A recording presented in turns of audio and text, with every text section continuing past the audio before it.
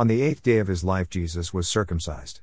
It was the law, and while Jesus would replace the law with grace, that time had not yet come. Years later, Mary and Joseph brought Jesus to the temple to present him to the Lord.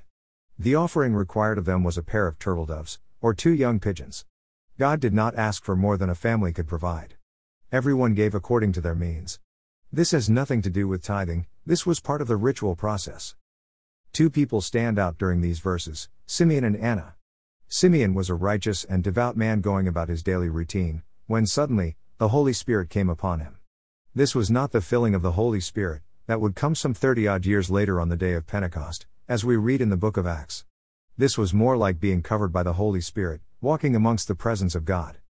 While in this state the Lord spoke to Simeon telling him he would not see death until he had seen the Savior of the world.